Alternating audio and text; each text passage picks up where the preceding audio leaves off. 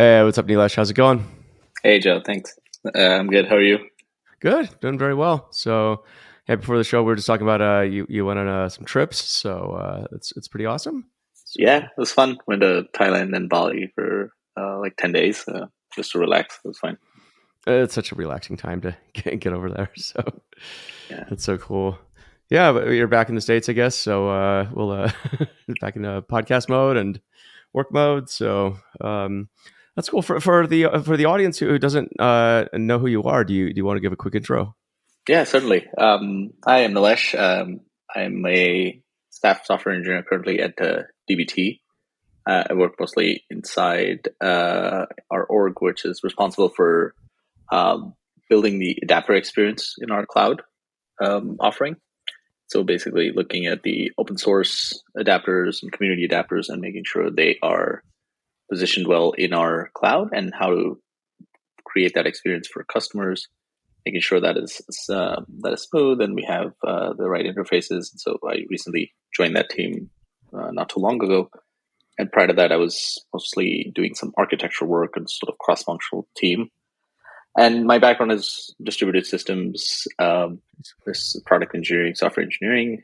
So I don't necessarily call myself a data engineer, but I'm sort of in that realm of data engineer, data software engineer kind of a thing. So the longest I spent was at Stitch Fix, where I did a lot of like Spark, Hive, Iceberg, a lot of data problems and data metadata, data quality, solving those kind of larger issues. And yeah, it's been a unique journey. So happy to talk about that. But yeah, it's I've learned a lot of my career. So it's I'm slowly now just trying to write and like sort of trying to pay that forward and help people out who are starting on that journey. Really cool, and it's one of these things I feel like with back in the day with software engineering, you know, it was implicitly data engineering, but it wasn't called that, right? So I would consider you whatever a data engineer is now. I mean, I define it a certain way in my book, but it's, um, if you're working with distributed systems with large amounts of data, I would say you're smack dab in the middle of whatever data engineering kind of became. But it's all terminology. At the end of the day, you're just doing the job you're hired for, given the tools you had. So it's pretty cool. I mean, what were some of the I guess progressions of practices or tools that you saw when you got into distributed systems to today? Yeah, it's been the appropriate word is progression because I've seen these tools mature from when I started my career. So this was mid 2014 when I joined my first job at Cloudera, which was sort of a collection of a lot of tooling that they had offering for their enterprise customers. And so it had open source tooling that was, you name it, MapReduce, Hive, Impala. You had a lot of those. They used to joke around it was a zoo of animals in terms of the products, but it was all of that bundled up into a product experience for the customers. And so I work very closely there with one large customer and making sure they're okay and operations are handled. So it's very like closer to sales and like a very technical role where you had to be mindful of things and breaking in the larger distributed systems. So that gave me a sort of sense of how to think of things at scale, things to think of how what would break in those larger systems, what are the risks, and even having following the best practices. So I used to connect with the team that I was helping out with and making sure they're okay. They have any upcoming problems, if they had new product feature interests, those kinds of things. And so the difference between then and now is those products were less mature. They were early use case when I saw them. Like Spark was a baby. Like people were excited about it, but didn't know how to use it properly, and nobody did. Right. And that it's not them to blame, but it's how the industry progressed. Like a new technology takes time to adapt and mature, and so Spark and all of these patterns were emerging.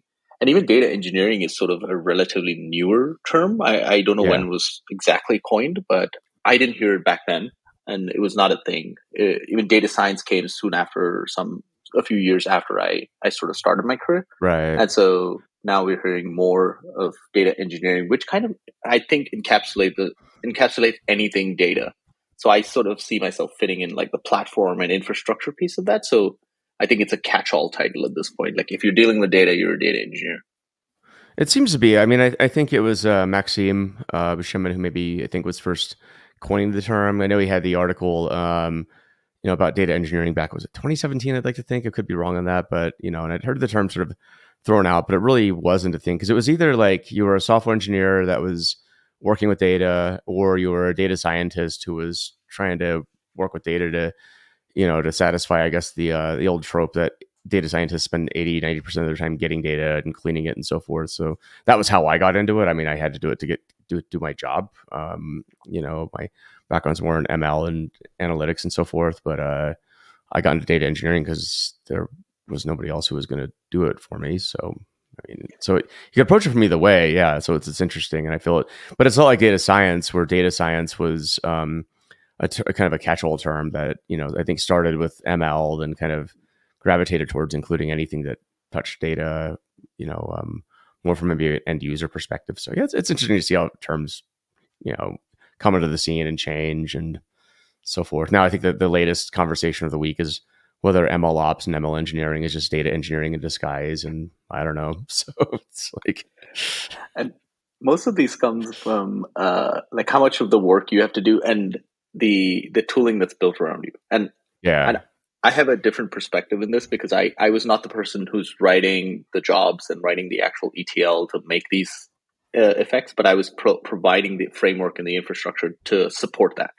So I didn't write Spark jobs, but I built the ecosystem around that you can be successful with Spark. So right. that was my sort of foray into the distributed systems on the user level, where I was providing that experience and giving the customers essentially these frameworks that are beastly enough that they need a lot of abstraction. They need a lot of hiding away a lot of the cruft because the infrastructure pieces are complicated. The code itself, the APIs are complicated. So making sure it's easy for them to give them examples, give them documentation, give them easy access to these things, and making sure they're successful. I think that's where my perspective has come in over the last like 5 6 years. That you have to build these tools for them to be successful, and then Right. when they do it, then it's up to their ownership, their what use cases they're solving. But you give them enough that they can just sort of run wild with it.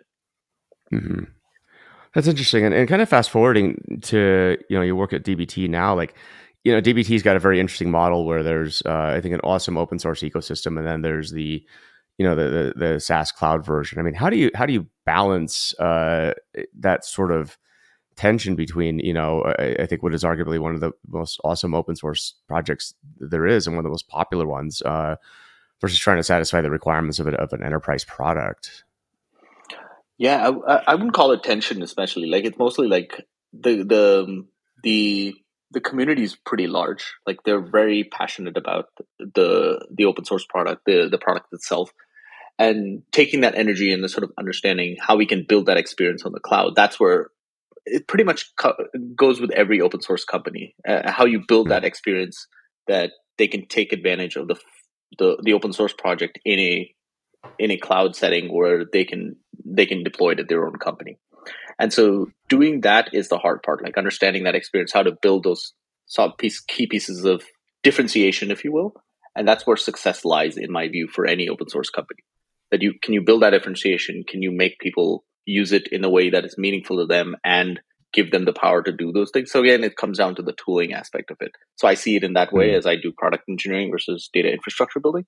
I think of, can we build that experience for customers that they can come in and take the full advantage of the DBT core that they are familiar with, and have it in a team setting where they can do things like collaborate between the teams, manage it better. There's the whole aspect of GitHub is in like GitHub and GitLab and the other like sort of versioning and version control kind of a semantic there. So that makes sense for them to collaborate between their teams. There are multiple orgs that can use it. So that aspect doesn't come from just the native open source package. That comes from an actual product that builds like Hmm. SSO into it. There's a lot of different aspects that go to making a cloud product successful. And so, how do you give that to a team? What do they need? Listen to their feedback. Listen to their sort of um, any kind of product requests, any kind of bug requests. All of that sort of feeds in into how you think about continuing to deliver for your customers. Interesting. I mean, I can imagine with something like DBT as well. It's super popular. I'm sure there's a lot of requests. Like, how do you curate and sort of triage the requests and prioritize them? We have a stellar group of product managers who do that very effectively. So there's always a pulse check with the community. There's requests we hear from the customers. It comes through various channels, maybe like partner sales. There's like different funnels where it comes through, and then how it comes into engineering. And I'm not sure this is different from every other company, but Right. inside we then prioritize based on like quarterly planning, yearly planning, and make sure the high priority items get addressed. And then we have themes of, okay, we're solving this, we're solving this particular issue, and those things line up underneath those themes. And so I think it's important to have the community behind us. The It tends to help you improve your product. It also gives you a sort of level check. Okay, am I doing something right? Am I doing something wrong? And I see all of those channels really valuable for us to like build upon what is already there, improve upon what's already there. Yeah, That's interesting. Yeah, I can imagine it's got to be a lot of work for the product team there too. Just because again, it's such a huge community, and I'm sure it's a very opinionated community too. I lurk on the DBT Slack. I don't think I've ever commented on it. Maybe I should at some point, but and shout out to DBT too. I've been doing some events with them lately, and it's a wonderful group of people to work with, and really like what they're up to. So huge fan. But again, I'm just I guess I'm the weirdo who just doesn't contribute to the community at all. I like the product a lot, but I don't have much to add to the conversation there. I think it's everyone's doing their thing and they know what they want, and I don't know. So it is what yeah. it is.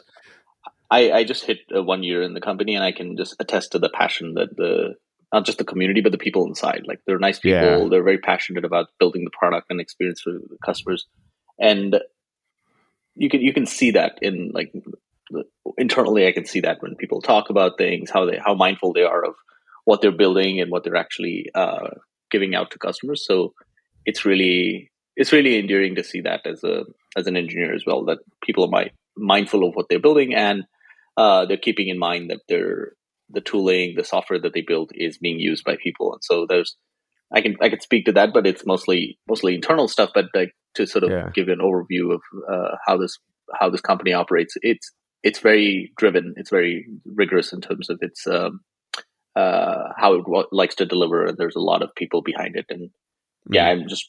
I'm just excited what's coming next, and like how we're sort of shaping the product for the future. Well, yeah, and I think the product is also shaping, sort of the future of the industry. Maybe we can dive into that next. But the data landscape is, um, it's definitely evolved over the last, decade plus, right? Since I mean, when you got into early work at with distributed systems at Cloudera and so forth, like the industry is I would say somewhat recognizable from that. Mostly not. I would say a lot of it's gotten simpler, but where does it go next? What are your thoughts? Yeah, I mean, I think about those, and sort of I try to map within my head, like, is it technology, is it use case, what is the leading factor pushing us to the future? I hear about things about big data being dead, and there's a lot of chatter about, like, we discussed this in our last pod as well, where it was like, Yeah. how much data do you actually use? Does Hmm. it make sense to have these expensive tooling? And I would say yes or no, because it depends on the organization. And so Yep. it's hard to paint the entire landscape with a single brush, because there's smaller businesses, there's medium-sized companies, there's large FANG level Fortune 500 who are also dealing with problems around like legacy systems. They can't just upgrade from their old ways of doing and just move on to the shiniest tool coming forward. So there's a lot of nuances to deal with across the industry. But I think with tooling becoming more ubiquitous, becoming more open source being definitely being a contributing factor to that. I see a lot of people diving into understanding whether a tooling makes sense for their use cases versus just jumping into like, oh, I just need the new shiniest thing. which kind of used to happen when I used to see in Cloudera, like, oh, we need the latest version of Spark. I'm like, why do you need it? Okay, oh, we just Right. saw it, and it was kind of so.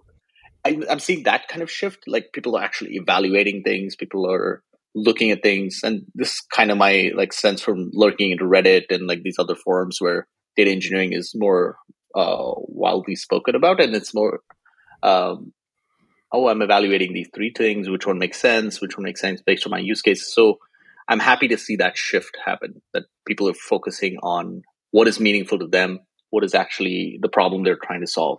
And then the Yeah. tooling will come and go, because tooling, like you can use Spark or Flink. It will make a difference when you evaluate within your company what's best for your company versus just saying, I want one or the other. So the evaluation period is something that you have to focus on. And that's where I think the success comes in the future in data infrastructure, where you can rightly pick not just the tooling, but the frameworks that actually help you build the thing that you're trying to do, rather than going tooling for use cases, but maybe not. So I For think being sure. more mindful of the problem, more mindful of how much data, there's a lot of metrics, observability portions of that, how much you're actually using.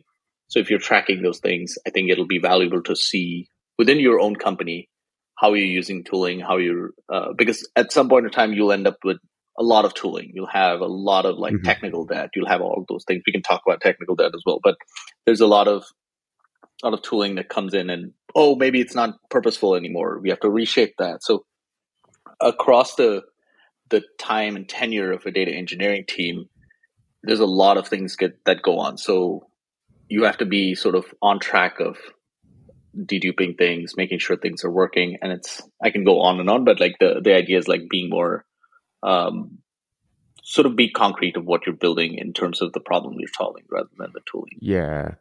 I mean, it's interesting, right? If you kind of harken back to the early days of big data, for example, right?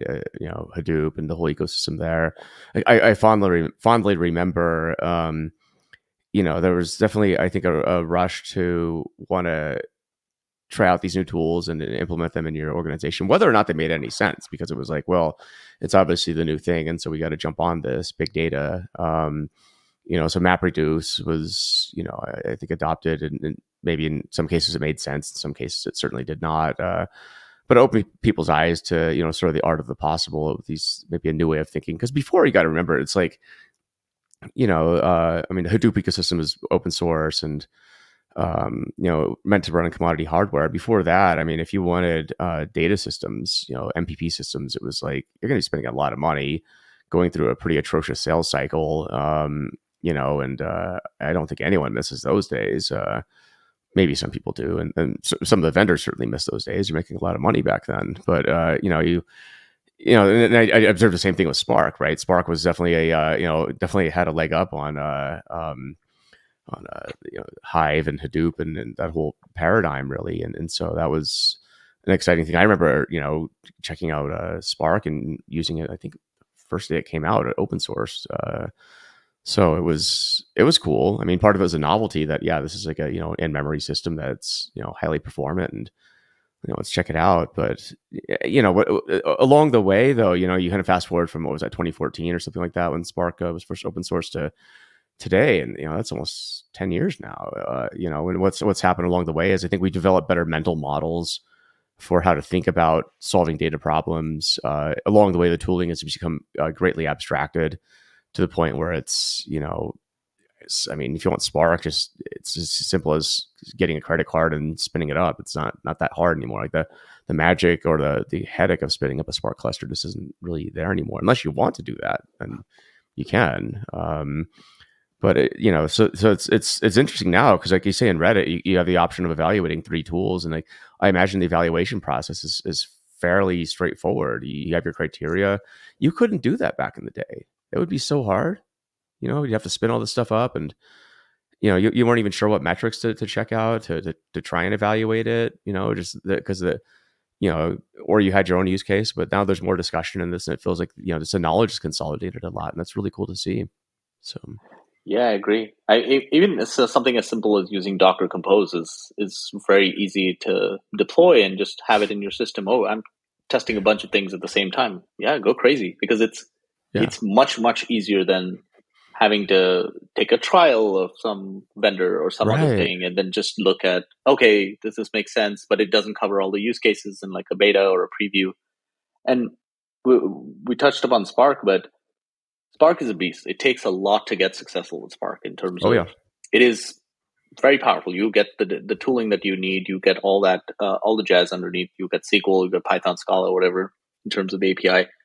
But building a universe around that, building an ecosystem around that, it takes a lot of effort. There's a lot of like infrastructure costs, whether running on Kubernetes, EMR, you're running on any sort of whatever your execution layer is, and there's also building that sort of abstraction around how to deliver it to your customers, your internal customers in this case, and making sure they're understanding what they can use and how much debuggability they have, how much diagnosis they can do, because Spark is also a tuning heavy system in terms of how can I tune memory, how can I tune sort of CPU, how these other parameters. There's a Hmm. lot of configuration buttons that you A can use, lot. and it A can lot. get overwhelming. It did for a lot of people, myself Hmm. included, at some point in time. But Sure. um, it's uh, it's how you get these tools internally and making them used in the right way, and also hiding away the cruft that is powering them. Like you don't want your engineers to understand, or data scientists, or whoever your customers is, know where it's running and be bothered about resource allocation, be worried about memory or running out of memory, and having best practices not being followed. Like if somebody's doing bad things in their code, you should have enough like sort of training or examples to tell them like, okay, don't follow this. This is an anti pattern.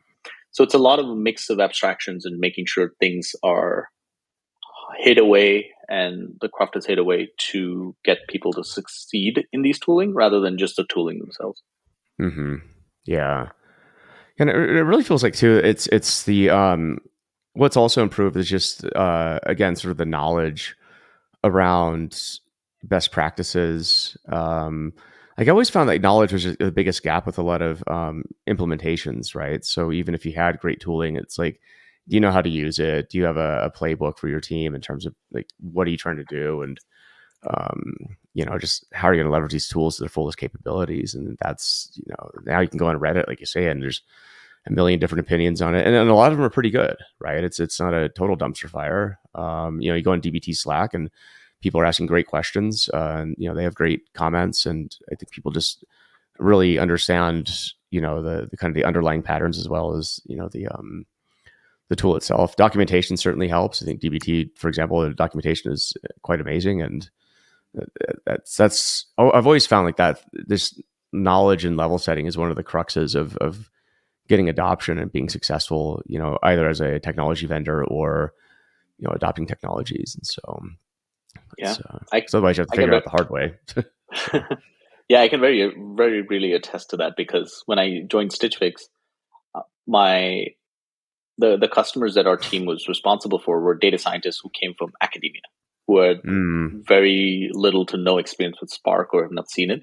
And so I used to run office hours with some newer data scientists who joined the team, and even like older ones who were sort of who have adopted Spark, and just like, hey, let's address the problems you're seeing. Can we look at the ETL you're writing? Can we look at patterns?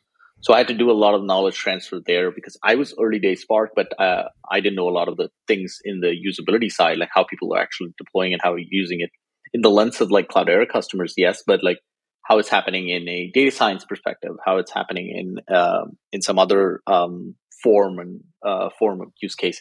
But so that was also a learning for me when I came in. Okay, not just like imparting knowledge, but like understanding how people are using it and the understanding the usage patterns, and then diving into concerns. Okay, people are concerned it's running out of memory. They don't know how much to tune. So we set defaults. We set easy defaults that people can just hit the ground running. And so they don't have to worry about it. Some user errors kept popping up. So we had to clean those up, making sure debuggability is easy. So we threw a history server behind it. So all of those like came out of conversations and feedback we got from our users, and we adapted to those concerns. And interesting. so learning from that, we took surveys, we did all those like internal conversations where the data scientists back then, or my customers, were very sort of passionate and like sort of gave us the right feedback. Oh, this is not working for me. I think this could be done better. And there was always a race whether sometimes the data scientists would go and build off some sort of abstractions by themselves, and so we had to catch up sometimes. And so we had to catch those trends a little bit more sooner than it became an actual tool on its own. And so that was kind of a race we had to fight with Interesting. these seriously technical people who were passionate about the product and wanted to build something to ease their own sort of misery in some ways. It's really cool that you're paying attention to the users, though, right? I think all too often the engineers want to just focus on the engineering that they're focused on, but it's um, data has a life cycle, right? And it's sort of like you have stakeholders and people who are depending on whatever you're supporting, and it's rare actually to see that, right? So at least in my experience, I don't know, but maybe your Yeah, I experience mean, might be different. So it's good to think about that because that's who you're building for, and that's like engineering in my view. Like I view engineering yeah, as solving problems for somebody or like solving problems for whoever's going to benefit out of that, and having that sort of check in your head that, oh, I'm solving it for this. How will this person perceive the software that I write? That empathy with, in terms of debuggability, in terms of how easy and ergonomic it is to use it. Is it intuitive? All those sort of concerns, they might not like sort of fly in your face when you're building the first MVP, but it's good to be mindful of them across the life cycle of building not just software, but like data tooling, data infrastructure. sure. That, am I building the right thing and am I building it right? Hmm. It's a really mature perspective. And kind of leads into something that I think is on your mind too, which is like career growth as an engineer. I mean, walk me through that. What are some of the key things that you've been thinking about with respect to career growth? Yeah, that's a. I don't know if I have a traditional answer for that, but the one thing Non-traditional I, answers are fine too. So but the thing that I've observed over my career has been, um, at least I've been in startups all my life, so I've only known that sort of way of building software, those problems and things that you have to solve in a smaller setting. But to kind of my advantage, it helped me grow a little bit more faster than I would possibly in a larger company because what I did when I started Stitch Fix, it was a new paradigm shift for me. So I had to sort of like learn Python, learn Scala very quickly. I used to do little Java and little Scala back in Cloudera, but this is sort of a mindset change for me, and I was very eager to solve a lot of problems. And what I kept doing was asking for more responsibilities, asking for more things to own and contribute to. And that's sort of the way I kind of learned. I learned by doing. And okay, let me take up this. If I don't know, I'll ask. So I kind of built that sort of muscle across the data landscape by just doing things. Like, okay, let me look at helping solve GDPR, like, or part of it or mm, something. And so that sort of the disciplines that I have today took a long time to build, and that came from asking and being more sort of in the forefront and saying, I want these things. I can I do this? Can I do this? And I don't know if that's like a typical approach you can use in a company, but we were small enough that there were no people to do a lot of those things. So a person owned a lot of the different pieces together, or at least were responsible for a domain. Like I was responsible for a lot of things, Spark, Hive, and Iceberg, but there was others who were like sort of in a more supporting role, but they were in charge of something else. So it was kind of this 7 people team who had to figure out 7 people towards the end when I joined, but we were like, for the most time, we were like 4 or 5. And so we had our own areas of expertise, and I sort of went deeper into Spark, went deeper into Hive, um, and then later Iceberg. These are the sort of the large themes, but around them, I solve problems around metadata management, your um, privacy laws, you have data quality, you had all these things around that. And I sort of went along problem first, and then how to fit those with the tooling that we had, or we had to build new tooling. So that mindset came from that experience itself, and so that helped me grow, like going to leading projects. To I don't want to bog down in titles because it's different across the, but sure. it's the responsibility and the impact you have across your career that determines how fast you grow, how slowly you grow, and that's kind of also hurts people because they don't get to have an impact in every scenario. Like in a large company or even a smaller company, maybe you don't have the opportunity to do high visibility work or high sort of impactful work, and you're just like keeping the lights on. You're doing something Hmm. like making sure things are running smoothly, and that's valuable work, but it doesn't get sometimes the limelight that it should. And so that's why this kind of process of promotions and growth is kind of broken in my view. It's like it's not measuring the Mm. right rubric. It's not measuring, typically it's not measuring the right impact in terms of um, what the person does, how the person achieves it, and what decisions the Mm. person did. The person grow? Are they can they be entrusted with more responsibility? And that's where that trust factor takes a lot of time to build, and how you build it is very organizational specific, very like company specific. And that kind of part kind of bothered me even at Stitch Fix. Like there was Mm. no exact rubric to follow in terms of growth. Like I got promotions, but I didn't know why I did. Like did I do something Interesting. different? Am I ready for another level? And so those questions kind of shaped my thinking that okay, it's the impact, it's the actual work that you're doing, and people are noticing. And so I think it's not perfect. I've seen horrible promotion cycles where it was Mm. not clear what I improved on, and I didn't like that. Like I wanted the feedback to say, okay, I didn't do some things right. I did something right. And so promotions can be a good thing, but it takes in larger companies. I read blogs about people struggling with promotions. They couldn't get the committee to agree. And so to just sort of summarize all of this, I think it just depends on the impact and the accountability that you can deliver in your company, and be Yeah. how much that sort of contributes to not necessarily dollar value, but the sort of the thing that you're solving, and how easy it makes a problem or it solves something for a customer. Yeah, it makes a lot of sense. Yeah, I mean, promotions are insanely tricky, I would say, because it's like even if you're a manager of a data team or a tech team, for example, or manager of any team, tech or otherwise, it's you have your own opinions on how things should work. HR has its opinions. Leadership in the board has its opinions, and so the questions I would always ask my teams when I was managing them was, it's maybe a bit controversial, but I'm like, okay, so like, what do you want your next job to be after this one, right? And the classic question, like, what do you want to be doing in a few years? And I always try and orient, um, my employees, growth, or at least, um, you know, the stuff they're working on, as much as I can, try and orient it towards something that they're stoked on, and that they think will help them in their career. Because inevitably, there's no such thing as lifetime employment. So the only thing I feel I can do is provide people a mechanism to get what they want, while I get what I want, the company gets what they want. And if those can be aligned as tightly as possible, then that's great. Because otherwise, people, if obviously it's a business, and sometimes people need to work on things they don't want to work on. That's the reality of it. And so you definitely have to balance that, 'cause you don't want it to be kind of a free for all.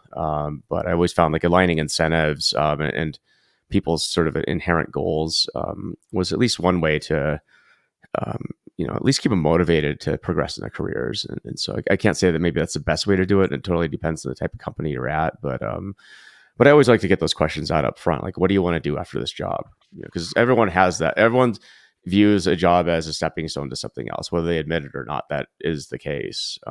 Maybe they want it. So try and help people get what they want out of the job that they're hired to do. I think they're going to hopefully put more of their best self forward, but sometimes they don't. That also happens. So it's hiring and promotions and that whole thing is just, it's a very tricky thing. I swear it's a coin flip on a good day. So you just never know. And the thing is, things happen with people too. Like you could, it could be the best candidate coming in, and just something happens in their life, midway through, and it's just, there's nothing you can do about it. I remember one guy, sort of an opposite thing, where he wasn't performing at all, and he came highly recommended as a great engineer, but some days he would be late, some days he wouldn't show up. I had to say, like, look, dude, like, if this continues, I mean, we're gonna have to part ways. It is what it is.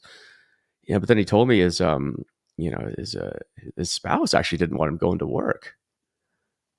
And I'm just like, okay, that's interesting, because this is actually about the time I was about to let him go. And then He's like, I'm going through a lot of problems right now. And I'm like, okay, I mean, you don't need to tell me many details, but I'm here for you, man. I mean, this is a, because I know you're talented. I know you're smart and capable, but, I'd love to see you progress to, something bigger and better in your career. But, stuff like this is going to hold you back no matter where you work at. So let's, so I was just there as a sounding board. Again, I'm not going to get involved in personal stuff, but he ended up, making some changes in his life, and he ended up becoming a director, and so I mean, things could happen too, but you just never know what's going on with people, nor is it your job to really dig into that. I mean, it's personal business, but that's sort of the weird balance with promotions is, there's factors outside of work too that just influence people, and COVID especially, like, kind of ripped the Band-Aid off on that one because people just went through all kinds of inner stuff that just sort of came out. So Yeah,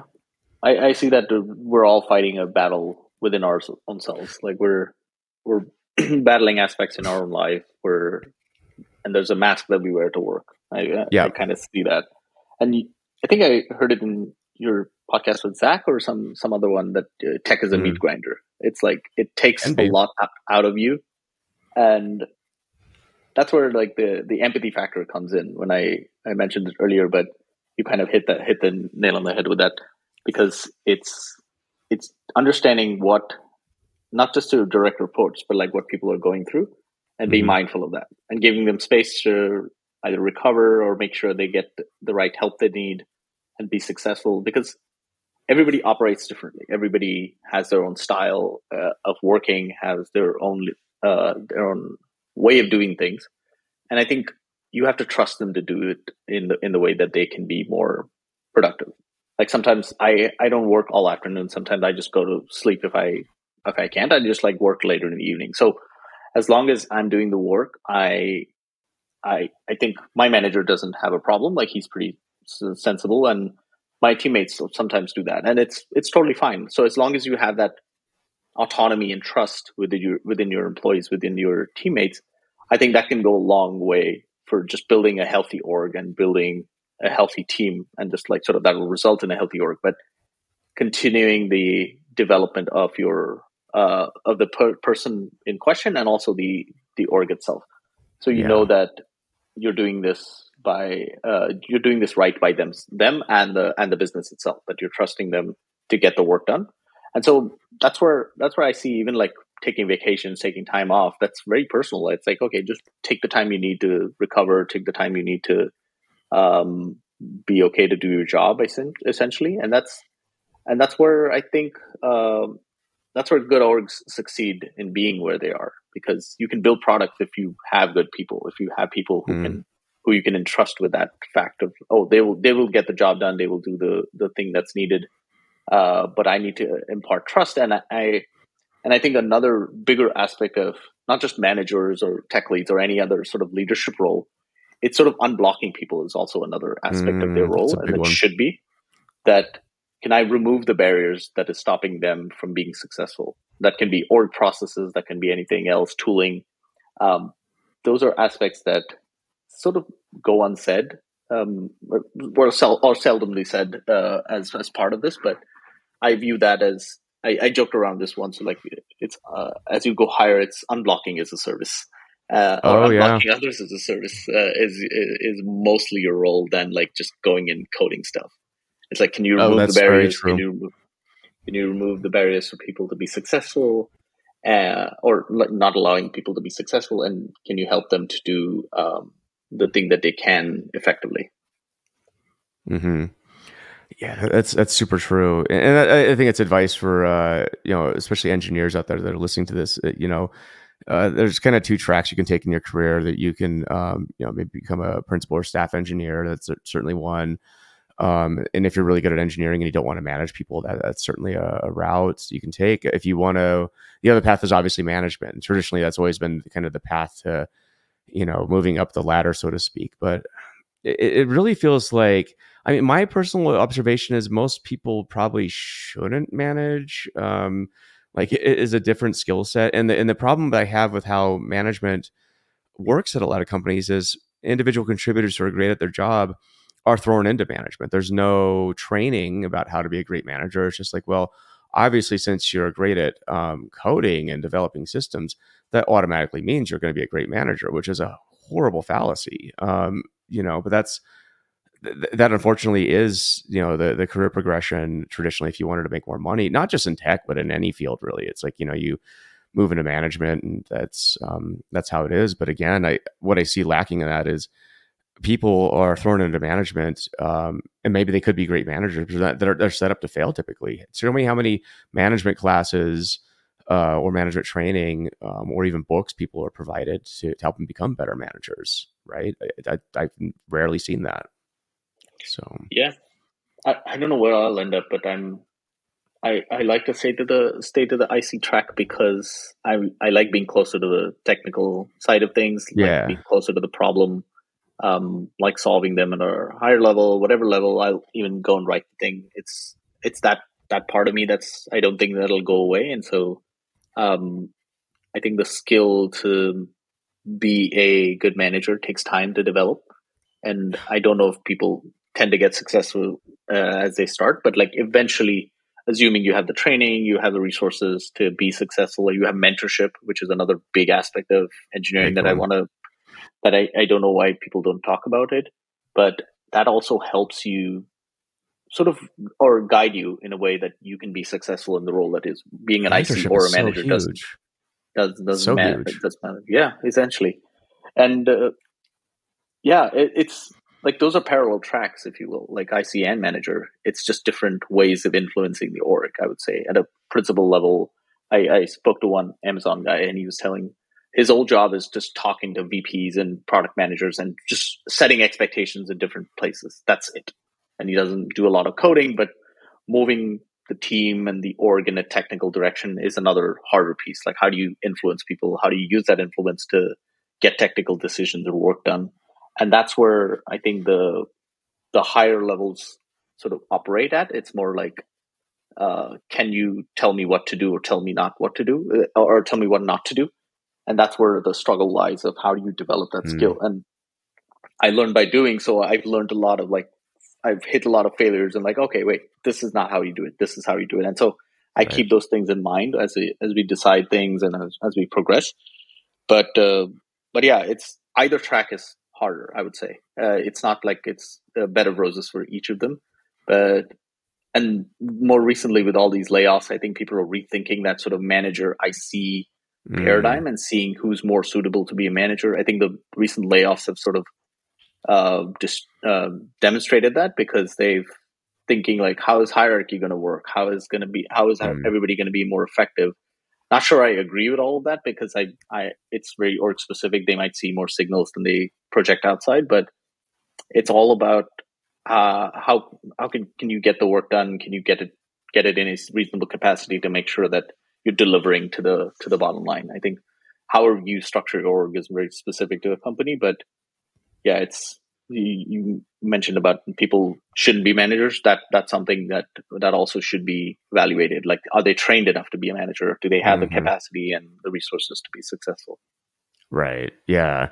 And it's one of these things where, again, that's why I asked the question. What do you want to do? Like, what does your career look like to you? Like, because that's super key. Because if you dig into that question, it's like you figure out, does somebody actually want to be a manager or not? I mean, I know plenty of people, including people very close to me, that had the opportunity, to run a company. That was the path their boss wanted for them, and they said, I really don't think I want to do that. I don't think I'm cut out to be a leader. And I think it's just, you got to be honest with yourself. But if you ask people, okay, so like, what, just honestly, like, what do you want out of your career? Some people don't want to be managers. They want to take the IC route, and there's nothing wrong with that. Don't let people tell you that because you want to be an IC, you're a lesser, human being or employee. That's, I think, the farthest thing from the truth.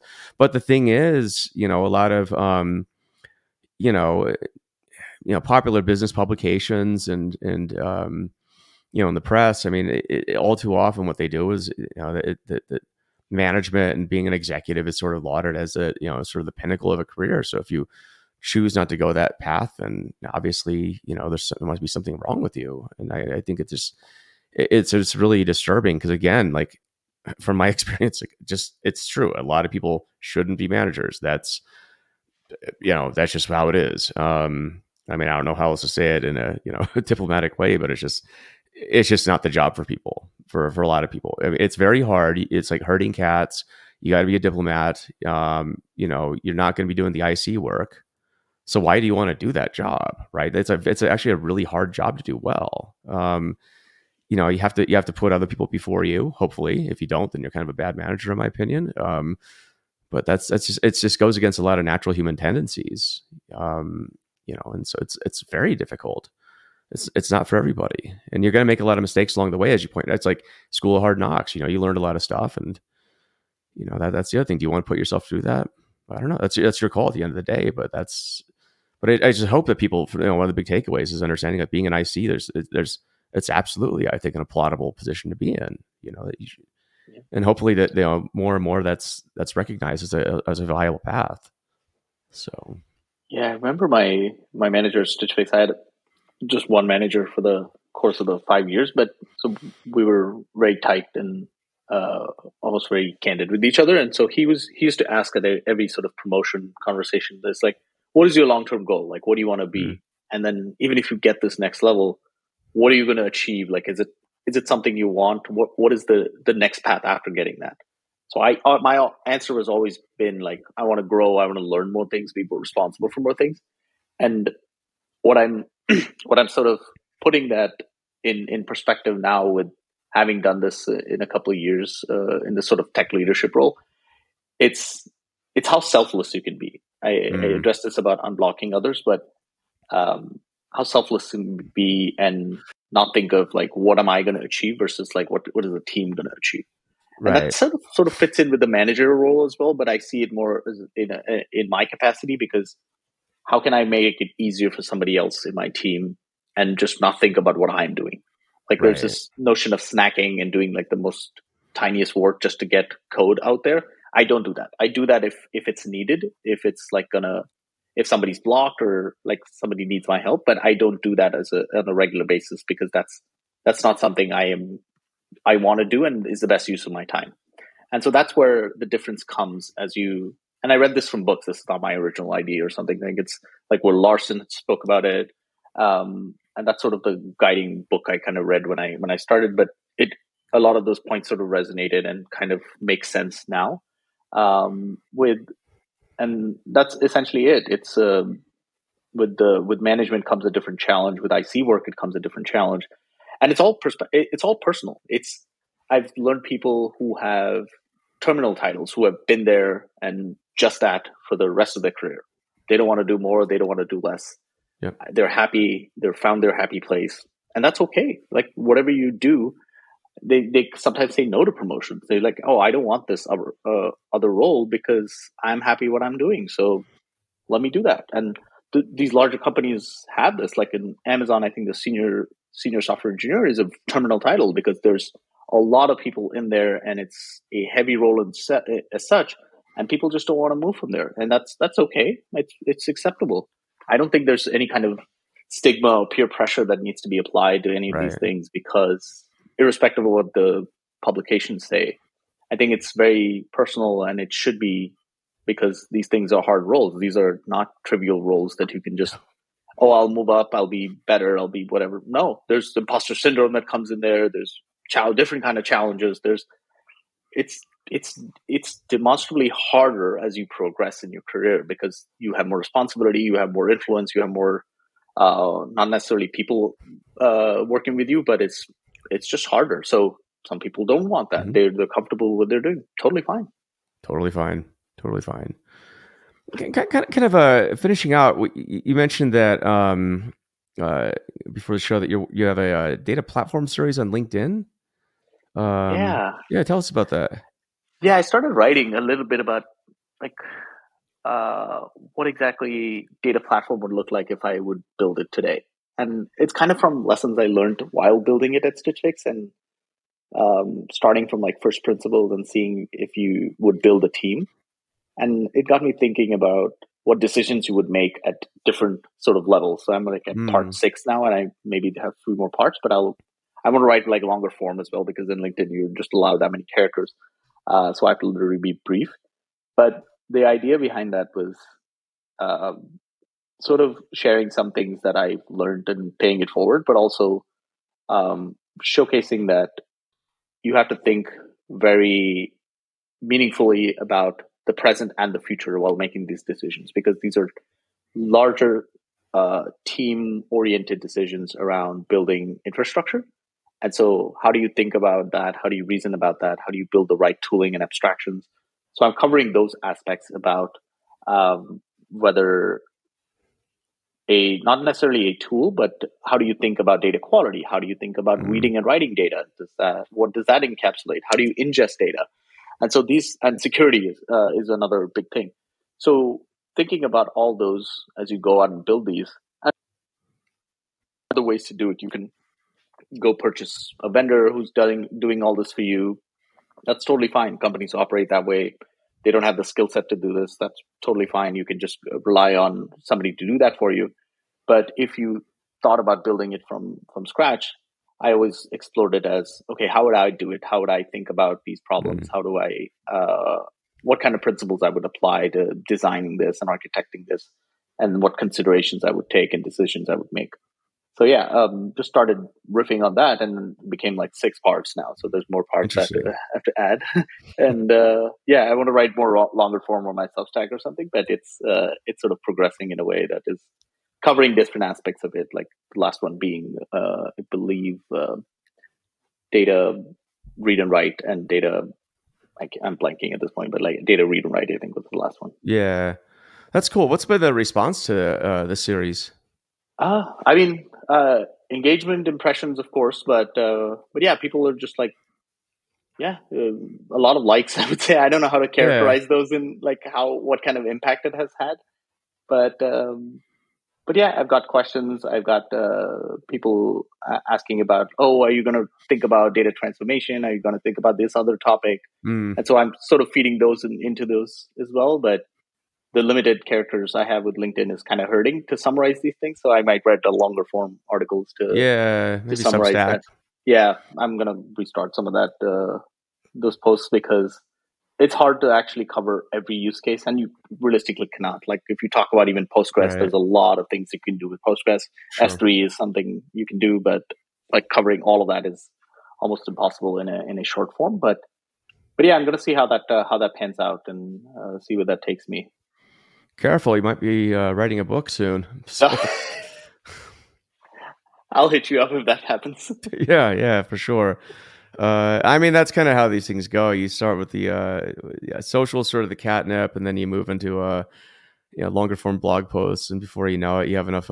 You thought about the topic enough that you want to write a book about it, right? And so that's how it goes for some people. But it's cool you're doing this. I think it's just because the a lot of these things need to be discussed, right? And I think again, it kind of goes back to the body of knowledge and the maturity of the mental models we're developing as an industry. And it's people like yourself who are putting these ideas out there. And I think just and getting these ideas out there, I would say, without you know um, hesitation, really. I think that's a key thing. I talk to enough people, and they're like, "Oh, I don't know if I want to talk about this." I'm like, "Why don't you just go talk about it? Like, what's that risk here? Seriously, like, it's nothing controversial, really. And even if it is, like, this is what these need to be discussed. It's how the field goes forward.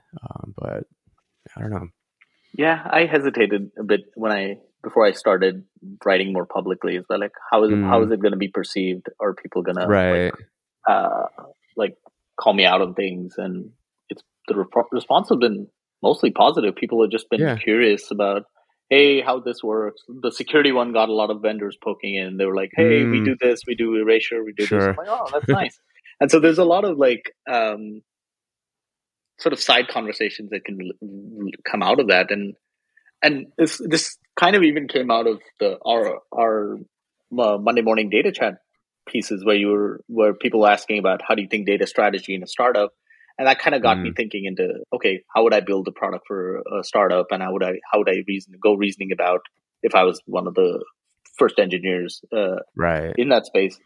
And yes, there's sort of that um, hesitation that people have about putting out content, putting out sort of technical specific things, because the community is usually positive, but like sometimes they tear you apart. Like it can be one or the other. There's I've not Mhm. seen that, but I've seen nicer engagements with people, and like people like if people say, "Hey, this is incorrect," I go and modify it. I just like, "Hey, okay, yeah, Yeah, that makes sense. I got it wrong. You called me out for."